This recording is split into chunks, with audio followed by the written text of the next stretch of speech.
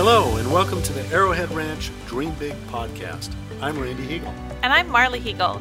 We're here to share stories and experiences that people have while visiting Arrowhead Ranch on beautiful Camano Island. Where we only have 3 rules: be safe, have fun, and dream big.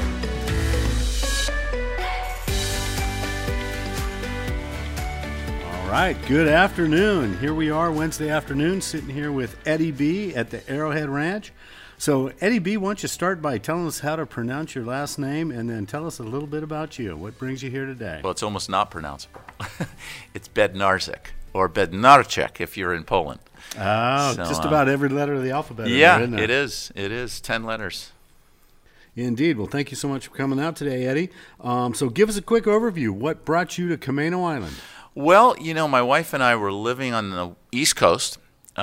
Then she grew up in Seattle. I grew up in Connecticut and Florida. And so we wanted to, we were living in Renton, moved out here in 2000 from the East Coast. We both had careers with the airlines. I was a flight attendant for United Airlines for 34 years. Nancy was there 25 years. And we just wanted to get out of the city down there and come up to a beautiful place that had a waterfront community. We looked at it on the map. We said, what's that? It looks like it looks like it has a causeway or a bridge or something. So we went up, drove in, and then we landed on the island. We said, oh my gosh. So we fell in love with it. So right away. And then we decided to get into real estate, and we met you and Marla. And we were in the process of getting our license at that point. And we asked if you would have us if we moved up, and you said yes. So we said, okay, let's go. So we did, and we've been here since 2006. Oh, right on. So if I remember right, you guys started at the Rocky Point office, didn't you? We did. We started at the Rocky Point office, and then graduated to the Terry's Corner office. Oh. So, yeah, I loved it up there. Both offices were cool, but, you know, the Rocky Point was a smaller office, and then Terry's Corner, I liked the bigger flavor of that and bigger walk-in traffic, and it was nice. There you go. Now, Eddie, one of the things I always have enjoyed and appreciated about you is some of your different stories throughout the years. And I'd love it if you just take a minute and kind of share with us the selling the suntan lotion in Florida. What was that all about? It was actually it started in Florida and then wound up in Las Vegas. So my brother, my older brother, he's 7.5 years older than me. So we moved out to Las Vegas, and we were both in college, wanted to go to law school and all this stuff, and decided, you know, what's happening in Vegas? So we went out to Vegas, and we started at the swimming pools becoming pool attendants. And my brother actually got there before me, and then while I was flying for United, I'd do layovers in Las Vegas, and I'd hit the pool deck with him, and he was training me how to sell suntan lotion on the pool deck.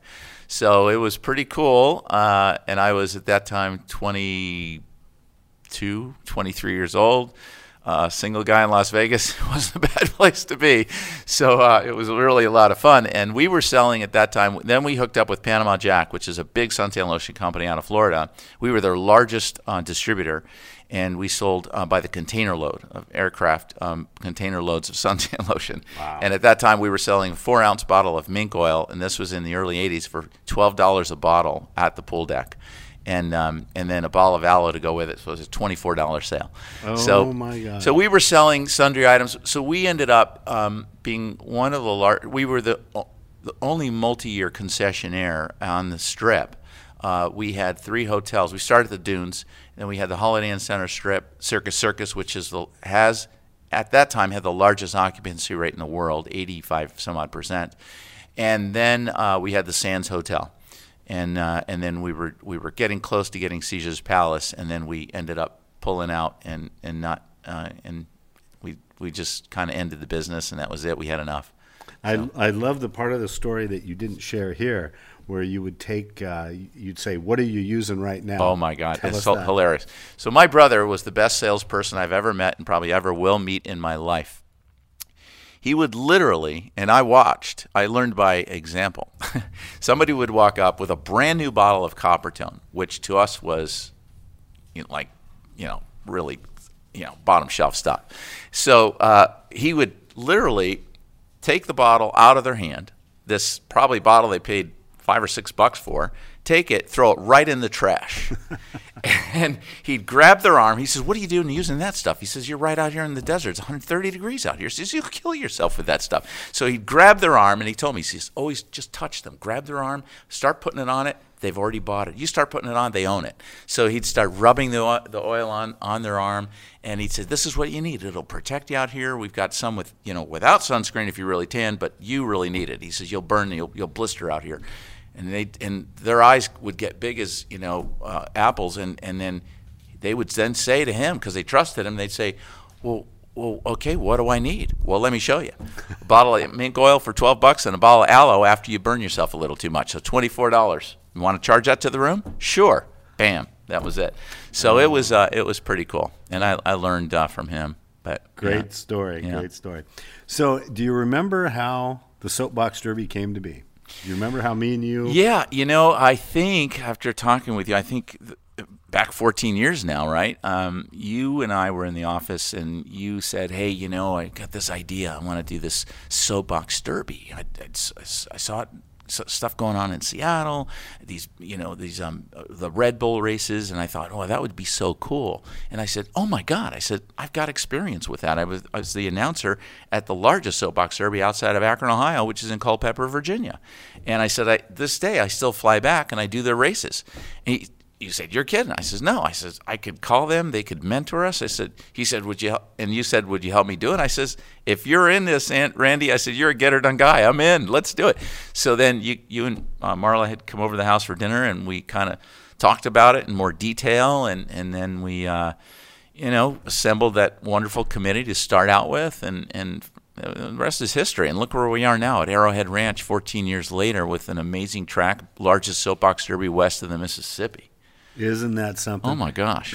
So you have to remind me, the people back in Culpeper, they had a big tire company. Is that correct? They did. Yep, they had a tire company, and that they had sold truck tires. They had big, rescue trucks that were in trouble on the road, that kind of stuff. And they were the ones who sponsored the Derby and got it going back there, just like Windermere here. They were the Windermere of Culpeper, and so it was really cool. And they, Frankie Troilo, and they put their heart and soul into that, and Frankie and Tony, and they did an amazing job. And their track is kind of similar to ours. I mean, it's long, has a facility down at the bottom or at the top, and just beautiful. And I've announced a couple of times at their race too, which is really cool. Yeah, it was really amazing. It was so cool to see how willing they were to jump in and share and give us all the help that they possibly could. And as a matter of fact, we ended up as their kind of sister city. Yeah, their sister city. And they were really recognized in Akron, and I know we are now too, because of the headway that this race has made and this Derby has made. And we're a mark in the country now. I mean, they know us. So, which is cool. No, it was inspiring, though. Marla and I actually went back to Culpeper, and I think we visited you back there. Yeah. And then met Frankie and some of the other Soapbox people back there and looked at their track and their facility. Yeah. And Paul Bates, all those guys. Really cool people. That was a pretty cool deal. Yeah, that one year that back there, they had 160 some odd cars in the race, which was crazy. Double elimination. I mean, there's you can't even talk at the end of the race because it's just happened. Everything's so fast. And now look at us, 100 cars or more. It's amazing. Indeed. No, crazy stuff. Yeah. So as you think back on the Soapbox Derby, I mean, Eddie, you've always been very instrumental in getting out and raising the money and getting the awareness and getting the different companies and all that involved in it. And that's, appreciated and couldn't have been done without you. Tell us some of the things that you had the most fun doing. Well, I appreciate that. Couldn't have been done without me, but couldn't have been done without a lot of people. With your dream of the whole idea here, and you and Marla, and that committee we had to start out with, and then the volunteers that came on board, and some are still here today. And what I love is the kids that raced are now part of mentoring and being a part of it. So you asked me, Randy, again. I lost my train of thought there.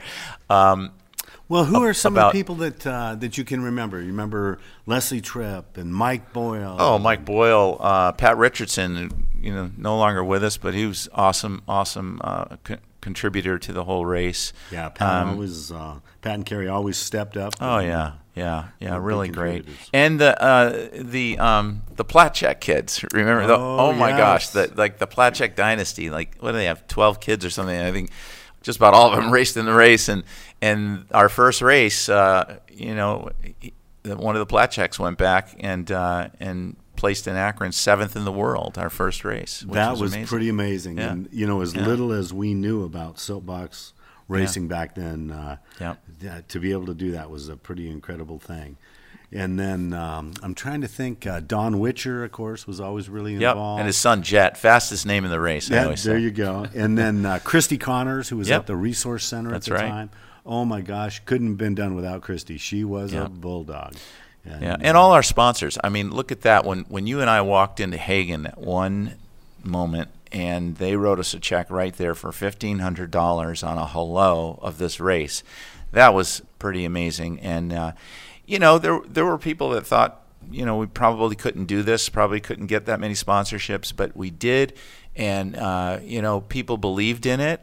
They believed in what we were doing because it was for the community, for the kids and the families, and not just this community, but the communities that surround us, as we know. It's just amazing. So, and now we're reaching out to new sponsors as well.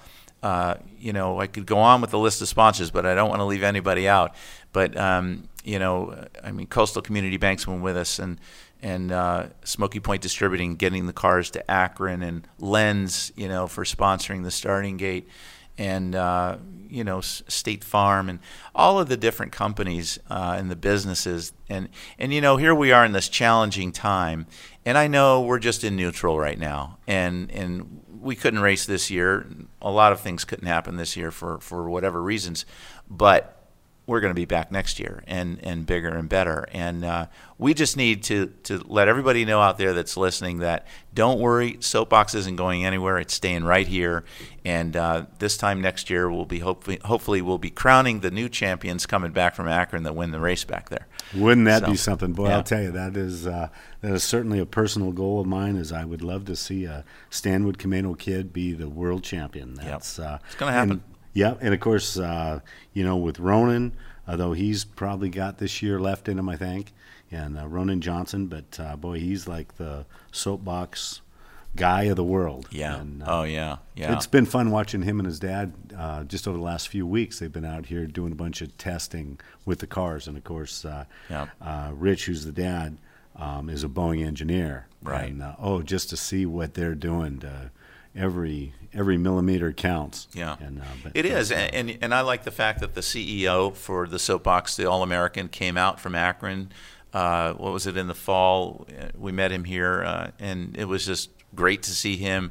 It meant a lot to us to have him come out here. It shows that all the races mean a lot to them, but the efforts, let's face it, that are going on here is amazing, and to be able to have our own facility on 20 acres in the beautiful Pacific Northwest, it doesn't get any better than that. Yeah, that was really something to get him out here. That was a neat deal. And then to not be able to race this year, I know. That was just a heartbreaker. But it was tough. It was tough. So I just got to take a second and tell what my favorite part of the Soapbox Derby is. My favorite part is watching these kids build the cars. And just from start to finish, how they learn what the different pieces, what the different parts, what the tools are, and all those things. And they usually start out a little bit timid, and then to see them go down the hill the first time. Right. And particularly at that hill in Stanwood where it was so steep, to see some of the looks of absolute terror.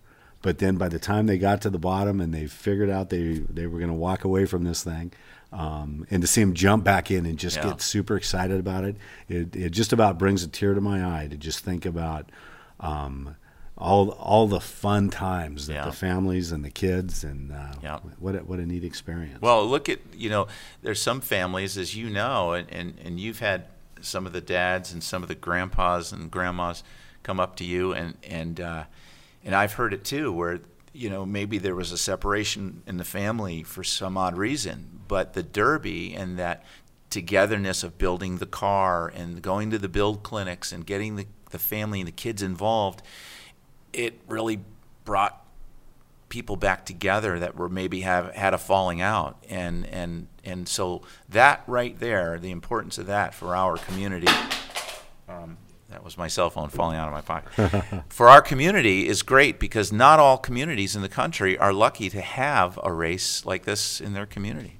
No, that's a true story. And that was, of course, what Marla and I, that was our whole goal here, was to find something that would be family friendly, that would get the kids involved and the businesses involved, and kind of give everybody something to do. Yes. And I just knock on wood, with your help and the help of so many others, I think we've achieved that, and look forward to just keeping it rolling as we move forward. So Eddie, you were the one that came up with the concept of the Brick fundraiser. Tell us a little bit about that. Yeah, well, the Brick campaign. I thought about, we're always needing new and innovative ways to fundraise, because let's face it, this doesn't take care of itself. It needs help, and now the Soapbox Derby, it is a 501c3 through the Arrowhead Ranch Foundation, and it's run beautifully through there, but there needs to be backing behind the race, just like Indy 500 or any of the races that are out there, or any big event that's out there, or small event. You need funding, and you have a lot of volunteers that step up, and that's a great way of giving, but you also need that financial input too. And so the Brick campaign, I looked at the Indy 500 track, and they call it the Brickyard 500, Right. And I thought, well, what a cool idea, to kind of parallel that idea to here at Arrowhead Ranch, and create a Brick campaign. So everybody can then contribute something, but get something back in return. So they have these Brick campaigns all over, and it's great to have it tailored to the community where we live, and having a brick available for $100 that somebody could put 4 lines of copy on there from, the Jones family, wishes everyone a great Derby year, or whatever it is, and or in memory of someone, or for a graduation gift or a birthday gift or whatever, or their son or daughter is racing in the race, or so it's a great way to have your name in lights at the winner's circle here, and we'll have 8x8 bricks, and they're all actually going to be in granite. It's going to be a granite 4x8 brick, or an 8x8 in granite, and then we'll probably have some bigger ones later on. But that's what we're starting with, and we have a company in Seattle that we've reached out to, and we love that we're keeping it local, and we do consider Seattle for those kinds of things local, because we don't have anybody in the immediate area here that does that, but we try to keep everything local here as much as possible. But that campaign we hope to roll out sometime coming up here in the fall, and look for it on our website for the Soapbox Derby, the Stanwood Camano Soapbox Derby, and you'll have all the information. You can go on there now, and I believe it's activated, where you can purchase a brick and find out more information about it now. So we're excited about that, and all of that will be on display at some of the future events we have coming up. But it's great, because everybody gets something, in their name in the brick, and they get to see it, and they get to give to the Derby as well. And it's a nonprofit, so part of your donation, I'm sure, is tax deductible. There you go. No, I just think that's a really wonderful concept. Yeah. And to be able to put something down, and then when you're out visiting the track or out for race day, you can walk around and find it. I would love to. It's so funny, around here I have some of the pictures that we've had blown up of years gone by, and I think it's the first or second year, the picture of all the kids walking up the track. Oh, yeah. And that was one of the years that Hagen had their mascot. Their mascot out, yeah. And it's so funny, some of those kids, there was a guy in here the other day that said, "Oh my God, that's my son." And wow. Gosh, his kid's like 25 years old now or something. Yeah. And, well, isn't there one kid, and you know his name probably, I don't remember, but he was one of our drivers and aged out of the Derby, and now is a test driver for Ferrari, right? Yes, yeah, he was racing. It's so funny, I just ran into him, maybe a month or two ago, and yeah, he's doing really well. Wow. Unbelievable. Yeah. I mean, so look at that. I mean, who knows? The next Indy 500 winner, the next Danica Patrick could be right here in Stanwood, Camano Island. So in our race. And our race is growing. We've got, again, all the volunteers, but all the sponsors that we've had through the years and growing. And and as sponsors find out about the race, new ones, they're going to come on. And I really think after this whole thing going on with the country right now, and once things get back to normal, businesses have to advertise. And this race is a golden opportunity for any business out there to get involved in right now. You can talk to us. You can call Randy, and Randy can put you in touch with me, and we can talk about that. But we can tailor a sponsorship to whatever your business is. And that's the great thing, from small sponsorships to larger ones. But we have a lot of local companies involved, and we are in talks with several other companies right now, because when things all open back up again, you're going to want to be advertising out there, and this is such a great way to advertise, because the communities throughout the entire region get involved in this race from Seattle to Bellingham. There you go. No, and it is. It's kind of apple pie and Chevrolet. It is. It's a small town America. I mean, it happens in big cities as well, of course. But I mean, it's just really a wonderful community, family, fun event, and I just feel like it's so good for the kids, and it's just a learning experience. And I don't know that they get a lot of that mechanical stuff elsewhere right now. No, they don't. And bringing that up to our listeners out there, it's a STEAM event or a STEAM initiative. So science, technology, engineering, arts, and math. So it covers all of that spectrum, and to get involved. So there's something there for everyone. You don't always have to be, good with math. If you're good with arts, you can design how the car looks. So there's all kinds of cool things that go behind the scenes on the Derby, and it's fun. I think a lot of fun is had at the build clinics. Yeah. Oh, yeah. No, true story. There's something for everybody. Yep. But, so Eddie B, any final thoughts? What should we be looking at doing at the Arrowhead Ranch? What would pique your interest here? You mean outside of the Derby? Yeah. Well, I would love to see a country music concert here, or a big concert. I think this is the perfect venue now that's stretched out to 40 acres now. I think this would be a perfect site. I think you and I kind of chatted about that at some point. And I think the way the property is sloped, it's beautiful. I say keep the fun here. We don't always have to go to Seattle or outside the town limits to have our fun. And but I think, having events that reach out to everybody here, there's plenty of space. You're doing a great job here with the maker space and expanding that to people. And it's interesting. The axe throwing is cool. I mean, how many places can you go and throw an axe, Isn't that true? It's really great, except chopping your own wood at home. But this is fun. You get to, have fun, bring a family and friends out here and do some axe throwing too.